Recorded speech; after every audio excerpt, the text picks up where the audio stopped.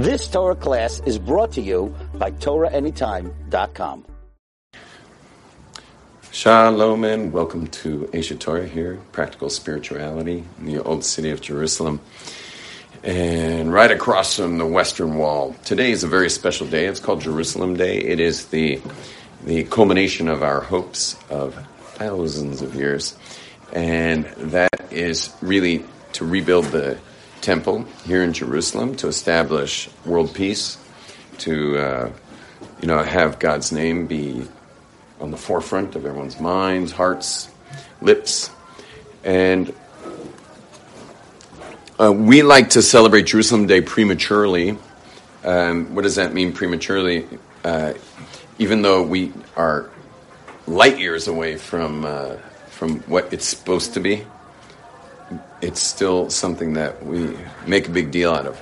I don't know if that's good politically or something to make a big deal out of it, that we all scream rah, rah, rah, and throw, use pom-poms about it, because obviously half of Jerusalem's population, whom are Arabs, are not excited about this day at all. In fact, they have a counter. It's like a negative day for them. So I don't know if the celebrating it is somehow... maybe it's good in that it brings more awareness about Jerusalem and the importance of Jerusalem to our people. I wonder sometimes if God loves Jerusalem Day, because they often will do a parade coming across all of Jerusalem to the Kotel. Is today they're going to do that? Anyway, one year the parade was supposed to start at 3 p.m. And at 3 p.m., it's funny saying it this year, it never rains this time of year. Like ever, but for some reason this time it has, we've had some of the most torrential downpours ever in this month, which is bizarre. What? Just now it was raining a little? But anyway, you almost never get rain in this month. And 1 year, with no rain predicted, no rain over Tel Aviv or any place in the city, at 3, I heard, at 3 o'clock... At 3 o'clock on Jerusalem Day, exactly when the parade was supposed to start, was and I was in this classroom, because this is when I teach, it was 3 o'clock, there was we almost couldn't teach. It was in Hebrew it's called a mabul, a deluge. It was unbelievable what came. Hail, thunder, it was 80 degrees. Thunder, hail, lightning, it was huge. Even when I went back home at like 6 o'clock, coming down the Ben Yehuda area, right near Zion Square, it kind of divots a little and then goes up. It was still flooding into the stores on this day. The parade was completely decimated, at their 3 o'clock start. This was zero prediction, no clouds anywhere in the country. I called my friends in Beitar, it's even higher up, just 20 minutes from here. They were like, raining? They're like, are you insane? It hasn't rained in months, And it's 80 degrees and sunny, like a 20-minute drive from here, and I called all around. I called Beit Shemesh. They're directly west of us. Like the clouds had to come over them. And then I reached the guy who was mountain biking, on his headset, and he's like, "Are you feeling okay?" And I'm like, "It is pouring rain. It rained on our parade. It rained on our parade."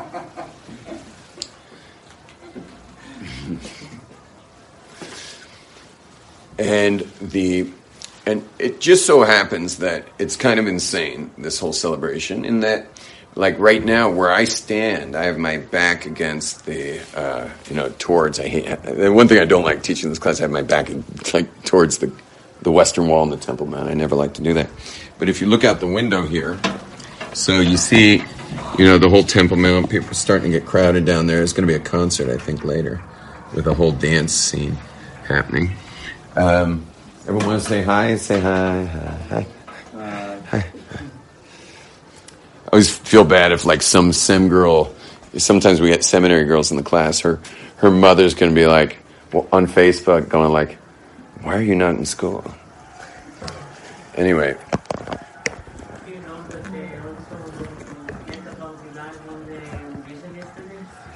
Yeah, I heard, yeah. Yeah, she mentioned Jerusalem too. Uh-huh. What? Eurovision's going to be here next year? she's from Israel. Whoever wins gets. So this is incredible because it was on Jerusalem Day and she shouted, "I love my country." And next year in Jerusalem, לשנה הבאה בירושלים. Wow. So all the people in Tel Aviv jumped into Kikar Rabin, into the Mizrakai. There was a big celebration in Tel Aviv yesterday. People were dancing. Dancing in the streets with Diglei Israel, and now it's funny now they're dancing here. And maybe next year we'll be with Yeah, Beit HaMikdash is coming with Eurovision. Maybe they can show. Maybe they do Eurovision's contest against the Western Wall. Like we'll put a stage halfway up the wall, and we'll have the Eurovision contest over there. Anyway, so think where I stand right now. This is Jerusalem Day, and we're celebrating Jerusalem Day. But in reality, what if I were to go? What if I were to walk 100 yards in this direction and start praying? How's it going, ladies? There's a table for two right here. Maybe one of you go around the other side so it'll be easier. So, what if I just, like, ladies who just walked in, what if I took off now, walked across the Kotel Plaza, just 100 yards, and went up to the Temple Mount and put on my tefillin, my talis, and just started praying? What would happen? Do you know? Nothing good. in our life. Yeah, in the Temple Mount. 100 yards from here, just 100 yards. I mean, can you imagine telling an American they can't walk 100 yards? Put on their tefillin. I would just walk 100 yards and put on my tefillin and pray. What would happen? God would strike you with lightning. No, I'm not talking about going to a forbidden spot on the Temple Mount. I'm talking going to a regular spot. A regular spot. I've been to the mikveh already this morning. I'm pure to go to a lot of the spots up there. So what would happen? It would probably rain. Wouldn't be shot. I'd be arrested.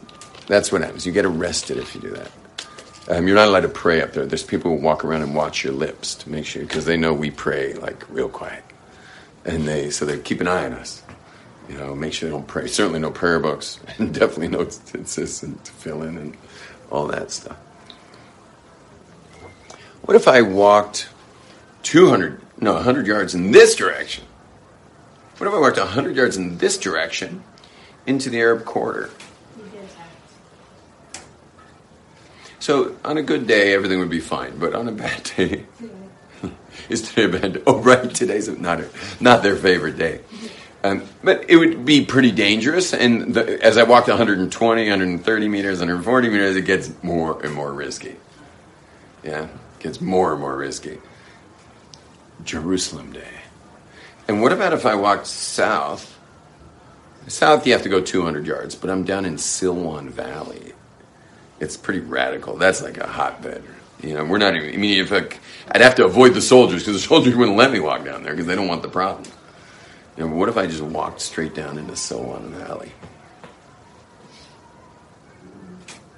So we've got 100 yards that way is dangerous. 100 yards that way is dangerous. 200 yards that way is dangerous.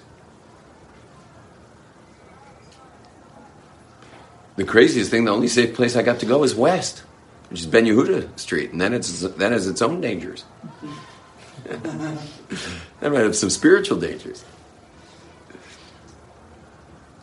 So, as Westerners, which we're not, but at least we're from Western countries, those of us from Western countries, it's an insult to our intelligence to call this freedom and democracy.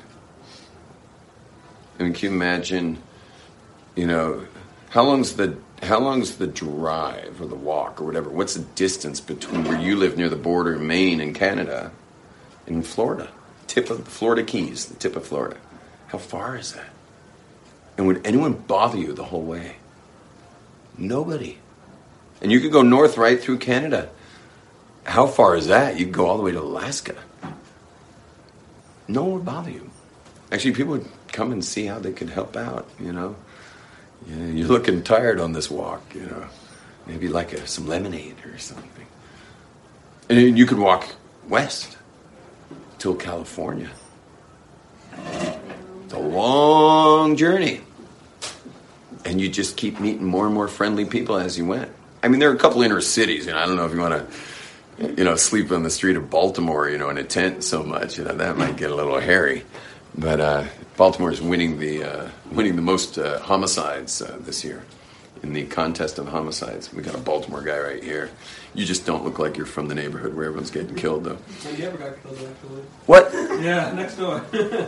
Husband stabbed his wife to death on Thanksgiving. That's unique. That's Yeah. unique.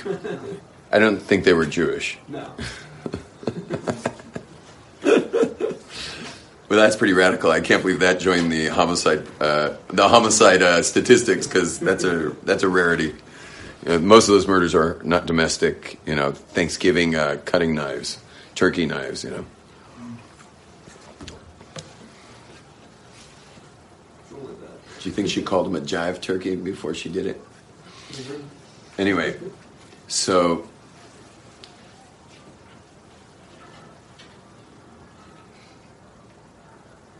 we're inside a cage that has been designed by the Zionist movement.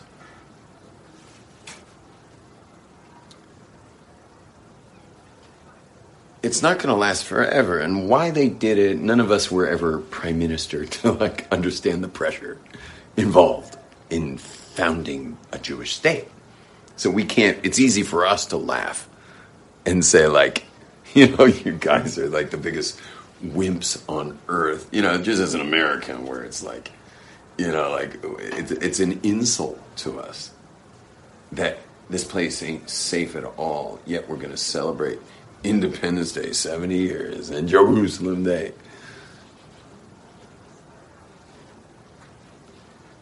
When we're we are total wimps, but somehow, and I don't mean to be a little extreme here, but I can't, my mind, and of course this is just my mind, so throw it in the garbage if you want, this is not, coming out of the Torah here, but my mind says that it's anti-Semitism's deep reach to the point where we apologize for our existence. That meaning we're the ones always saying never again, and those goyim and the anti-Semitism and and Nazis and white supremacists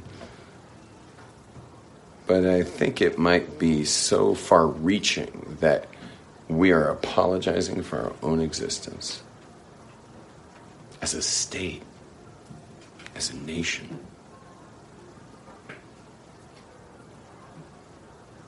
And we're going to celebrate Jerusalem Day when half the city would like to see it dead. We're going to celebrate Jerusalem Day when the only point of Jerusalem historically was the actual, temple, and the environs were for Kohanim really more, except for festivals. Festivals, it was everybody, but the rest of the year it was whichever family of Kohanim had their turn. They took turns, and they would come within the walls of the old city. And Jerusalem was really in the walls of the old city. Once you're outside the walls, you're in a kind of a different, you're in Judean hills. But the old city was quite large. I think it was a little larger than we see it today, but maybe it was definitely different dimensions. Like you'll notice the broad wall in the middle of the Jewish quarter. I don't know if you've seen that, but that was the wall. It's in the middle of the Jewish quarter, the wall there. But it extended beyond Damascus Gate.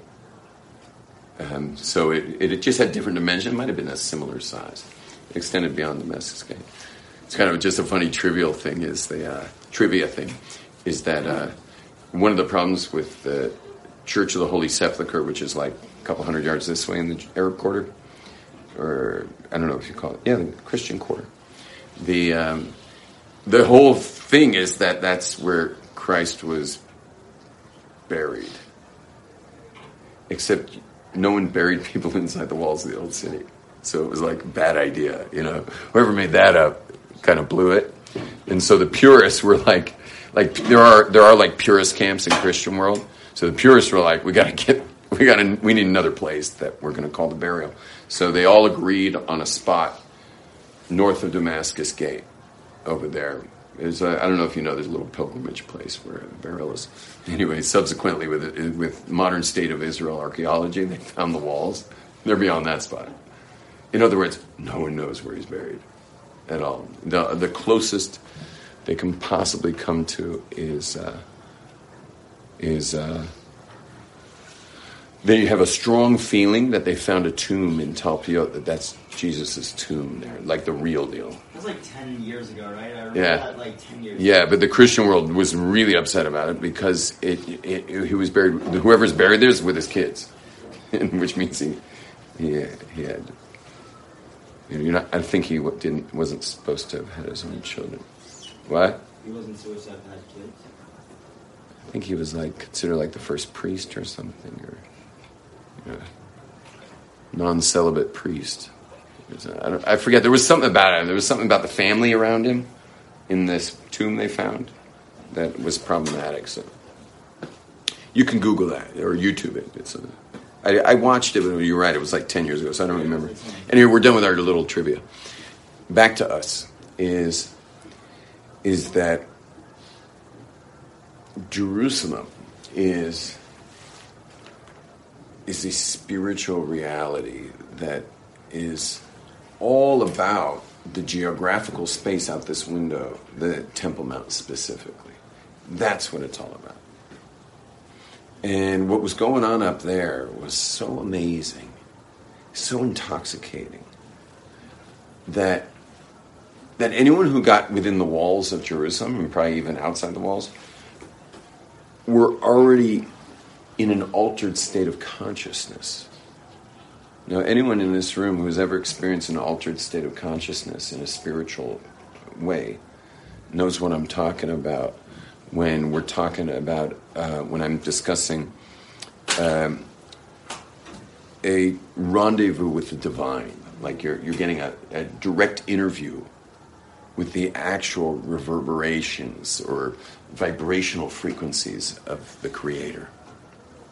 And even the least spiritual person in the world who was just coming to fulfill his or her obligation of a pilgrimage or an offering they had to bring because they accidentally did something on Shabbat, so now they have to bring a sheep.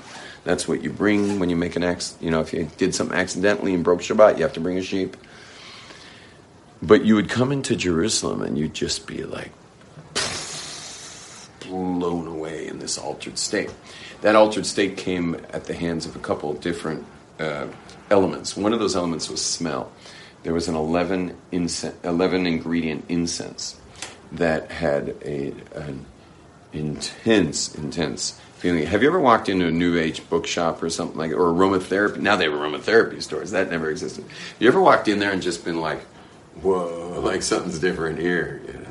You know that feeling? Like walking into an aromatherapy store or a New Age bookshop with all the cool amethyst stones and stuff. Or just come to your house? Yeah, I had a feeling. I can sense your energies. Mine too. So I have my own little sanctuary. I'll show you a picture of it later. So anyway, when you walk in those places, you just like, the energy. Isn't it different energy going on here? And that would have, if you walked in my house and I'd only burned sage, which wasn't even what they were burning there, but Israeli sage, there's many, many kinds of sages, one of which transports you to a completely spiritual realm, but quite literally. It's called the divine sage. It's found in the Yucatan jungle of Mexico, and if you were to ingest this tea, you would not be here for the next hour, and we put her in charge of you not, accidentally deciding you're going to take a walk, which would never happen. But if you fell over, people generally lay down on it because you're not going to be walking, and but all you did was have tea, sage tea, and you're somewhere else, and you come back with stories of God knows what. I myself never got to have this tea, but it's apparently amazing. But the Israeli sage, try to get some Israeli sage while you're here and bring it back.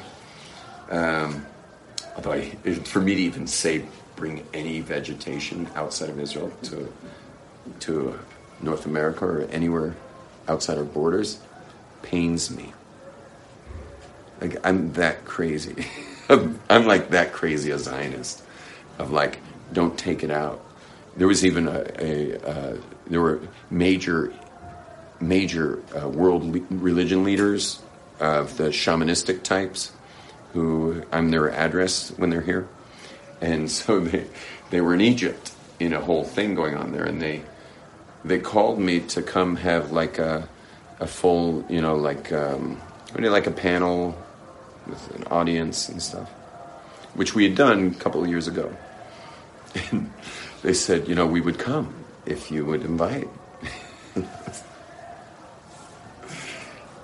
When you're here, we can do it. I'm not bringing foreign traditions into our country. What? Do you have some snail now? I don't think. You have anything? Normally I carry on me something. Oh, that's a joint. Just kidding. I got a kind bar. You ever lit a kind bar on fire?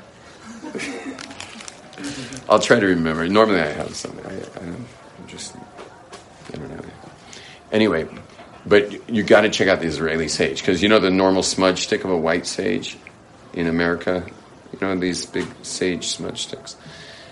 It's bitter compared to our sage. Our sage is so sweet. If you walked into my house with sage burning, you would all just you'd walk through my house, you'd just be going like, wow. And that's just smell. By the way, this whole aromatherapy thing going on in the world today is because the world's coming to a more spiritual age.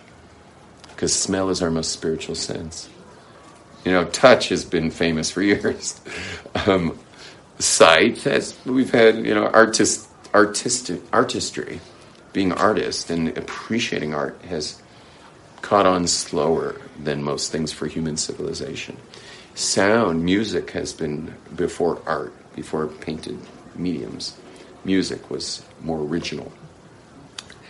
And so touch, and then sound, and then sight, and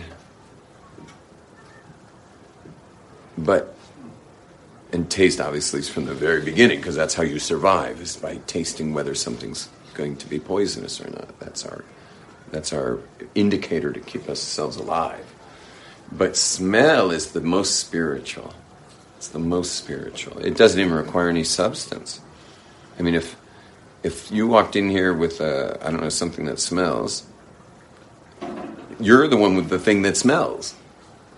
Yet all of us in the room would be impacted by it.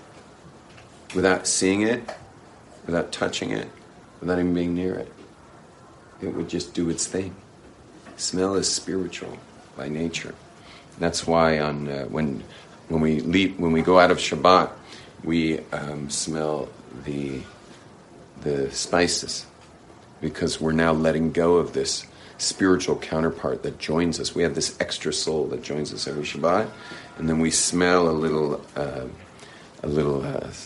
incense or some kind of smell to release, kind of to say goodbye in a way to that which joined us on Shabbat, or maybe to draw it into the week with us. Now, the temple had 11 of these going at all times, and they mixed together in a very specific way that really had a big impact on people. They said the second you got inside the walls of the old city, you were like transported by it. But there were 10 miracles going on at all times. There were 10 miracles. Stuff like, for example, the showbreads, there was this 12-breaded stand that the Kohanim every Friday would come with fresh ones and put it in and take out the other ones, and they would be fresh from the previous Friday. They eat the previous Friday ones a week later. Can you imagine eating challah every week, but a week late? So they would eat it a week later. It was fresh every week. There were things that never went bad. In the actual altar where the flames were, where the offerings were, never was put out by rain. That's not even possible. And you ever tried having a barbecue in the rain? So, I mean, obviously, you could add more wood, maybe that would help. But it's not that large a thing. There's only so much wood you can put in there. It's only so big you can make the fire. And we've got, as anyone who's been here this month, any of you were here for the torrential downpour? No, you were here for that? Achmim, you witnessed that? Yeah. You met Rishon LeZion. Rishon LeZion. Yeah. Rivers everywhere? Like hail and everything. Yeah, you were here for that? I was with Hebron, like even in Hebron. the cave was like flooding water. Yeah. So I missed all this. Were you guys here for this? You heard about it? Oh, you were in Haifa? It didn't rain in Haifa? It was in the mountains. It was like a rainstorm. You didn't have rivers like washing into stores and stuff? Was this more Jerusalem got hit hard? I think it was a little bit. No, I remember I was here. You were here. You were here too. No, like there was like the whole like tables and shopping carts. It was like. Anyway, can you imagine being the Kohen in charge of keeping the Mizbeach lit? Yeah. Keeping the altar lit for that? It's not possible. But it never went out. Never went out. It would just stay lit. Another thing is the smoke. It makes a lot of smoke. The smoke, no matter how windy it was, always went straight. It always went straight up. So that's just trippy. You're at the temple. There's a lot going on in every sense. All your senses. And there's this massive pillar of smoke shooting straight up, no matter how windy it is. And it just keeps, it goes straight up. How cool was that? But beyond all of this is our most important sense. That's our most spiritual sense, even beyond smell, is music, sound.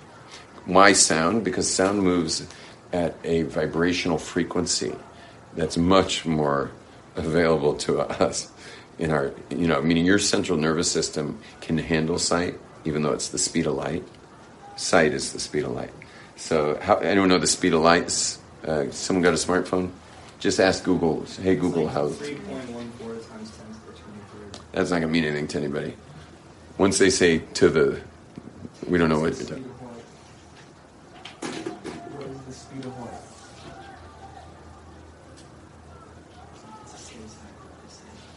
What is the speed of light? It's not cooperating. What is the speed of light? 29. I was like, just got it now. Is that 299,792,458 meters per second. how much? 299,792,458 meters per second. That's an interesting measurement. It's fast. Okay. Ask it. Just say, anyone have an iPhone here? Yeah. Can I borrow your iPhone for a second? Yeah. It's also 186,000 This one has miles per sensors. second. You weren't landing yours. It's a lot of I'm kidding. What's going on over there, bro? It's like I have fingers with me, but it's not working. Oh, whose phone? Whose phone you got? It's Aaron Dove. You know Aaron Dove? Hey Siri, how fast is the speed of light? It's pretty fine. Hey Siri, how fast is the speed of light? Hold it down. How fast is the speed of light?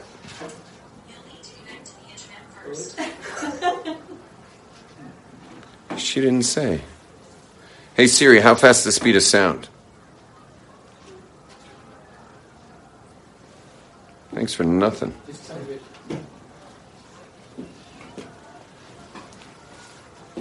Sorry. No problem. You got them both? It has sound like the audio. Anyway, it's a extremely slower medium. Much, much, much slower medium. 343 meters per second. 343 meters per second. There are jets that can go faster than that. 300,000 קילומטר לשנייה. How do you translate 300? Don't worry about it. It's just extremely slow, and it works well with us. And we get it. We get music. Like, anyone ever been to a concert with like 30,000 people at it. I'm not asking the girl from seminary, or you're in big trouble. So, have you ever been to a concert with like 20, 30,000 people at it, and everyone's moving vibrationally together to the beat of the music? Like the whole place is like taking on a whole new like reality going on in there, and it's spiritual by nature, even though it may be very physical, but it's the unique union that it caused. That's spiritual. The unique union that was created out of totally different people, totally different personalities, each one with their likes and their dislikes and their tastes and styles, and yet they were all united under this vibrational reality with music. That's why we just get music in a way we don't really get anything else like that. And it's sad for me that we don't have that in any Jewish way, meaning you basically have to go to Gentiles to have that experience. Otherwise, you can find Israelis doing it, but they'll be probably playing Gentile music at the time, you know. Was it the tribute for Leonard Cohen? Leonard Cohen. Yes, so the tribute in Montreal. How was it? Amazing. Really? Yes. Well, we do have events here where thousands of people are moving to beats for Jewish purposes. It's called the Yortzeit of Rabbi Shimon Bar Yochai. Anyone here was at the Yortzeit of Rabbi Shimon? Yeah. People were dropping left and right. Yeah. Well, you were probably there at a rough time. Yeah. What? Everyone was fainting. Yeah. Everyone was what? Fainting. Fainting. There were a lot of people fainting. Yeah, there was. Yeah, my own kid, my 8-year-old, wound up on oxygen in the hospital there, in the little field hospital. It's the biggest party on Earth. There's no party on the planet that's as big. It's somewhere between 500,000-600,000 people at one party. You know, it's like, whoa, it's crazy. A lot of fun. Did you guys know that we outdo even the Gentiles in the biggest party of the year? Really? Yeah. This is the biggest one. Yeah, no one does I that don't big. know how many people were like at Coachella. Not 600,000, bro. No way. Not even close. So it's going to get bigger and bigger, this event. You realize it just keeps growing, because it's, once you've been there, you have to go back. You can't not go back. I met this French kid, a totally secular French kid there. And like, what are you doing here? He says, oh, my brother went to yeshiva 5 years ago, and I came to see him at this time of year, and so we went on this pilgrimage to this event. I was like, okay, what are you doing here now? And he's like, well, you can't exactly not come back once you've been there. And so this poor kid has to come to Israel every year for this event. He's a completely secular kid. He has no connection to Rabbi Shimon Bar Yochai or Torah or Zohar or anything. He's like tattooed, real French secular kid who's no longer really a kid anymore. He was, when I met him, he was probably 22 or something. But his brother brought him when he was, younger, and he never missed it again. So it gets bigger and bigger. But when you came into Jerusalem, there were Levites who were the band. There were thousands of them. I forget what the numbers were, but thousands and thousands. Rabbi, do you have any idea how many Levites were in the band in the temple times? I know it was in the thousands because it's recorded that it's in the thousands, but I don't remember how much exactly. Now, this included a massive choir, a choral choir, vocal choir, but it also was a massive amount of musicians on all kinds of really amazing instruments, including percussive instruments. So it had percussion element, it had the music element of the instruments, and it had a big vocal element, big. They say it was so loud that with the right wind conditions, you could hear it in Jericho. We have a Wadi. Wadi Kelp goes to Jericho. Where does Wadi Kelp begin? Right here? Yeah, I thought it was over there. How did they hear it through Wadi Kelp? I could understand through Kidron Valley, but they said you could hear it in Jericho. Does that make any sense to you? You know what I'm saying? It seems strange to me. Right? Wadi Kelp goes all the way up to wherever that is, by When you go Hisma, the Hisma Junction.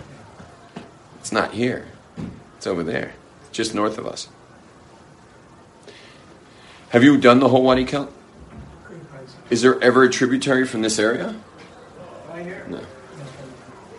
There's the guitar, Mazel Tov. Baruch Hashem. Hashem, I really wouldn't be playing yet, but since it's I brought, careful my cable, please. You need a pink cable. So isn't that a good idea? I brought a lock. Yay. I got a lock. Who Where's wants the a concert? tuner? We're Where's going the to start tuner? with the concert today. You tuned it already? I tuned The it. tuner was there? It's ready. We're going to start with the concert. And then Okay. if you don't want to... Guys, I was just talking about the music of the Levim in We're going to do it. Yom Yerushalayim. Anyway, let me just finish this Fine, thought fine, for, finish especially the for thought. Ellis will let you finish the thought. the last thing is that when you came into Jerusalem, the Levites were playing this music that was causing, beyond the smells and beyond the sights and beyond the miracles that were happening here, including like people standing like packed, but then when it was time to bow, there was room. Like that's not possible. Your bowing space is like 5 times your standing space. But people would be packed like this, like sardines, because it's the whole nation, and then they would bow and there was room. But the Levites would be playing music that would be amazing, sometimes elating, and sometimes deeply like introspective and causing you to suddenly burst out sobbing. Sometimes everyone would just burst out sobbing, depending on what they had to play at the time. Because there was a conductor, Lam Natseach means to the conductor. There was a Kohen whose job was to keep an eye on everybody. He had what was called Chochmas Partsuf, or it's called just the ability to see the physiognomy of a person's face. So he would read the crowd and then keep an eye on the conductor. He would tell the conductor, you got to move into something much deeper right now. And then the conductor would move into something deeper, and everyone would just start sobbing. And 20 minutes later, he might say to the conductor, like, let's take him up. And then it was like you were jumping and dancing for joy. Like this was all going on here in Jerusalem. On Shabbos. Including Shabbos, crazy part, on the Shabbos. music was played on Shabbos, the incense was burned on Shabbos, and the offerings were brought on Shabbos. Not every offering is allowed, but the main offerings were brought, the daily offerings and stuff. So this is like, that's what we're missing. And so if we're going to celebrate Jerusalem Day, maybe it's important to get the voice of Jerusalem out in these political times. But let's get real here. Let's get real with what Jerusalem's all about. And may we be blessed to see it speedily rebuilt. Amen. Amen. You've just experienced another Torah class brought to you by TorahAnytime.com.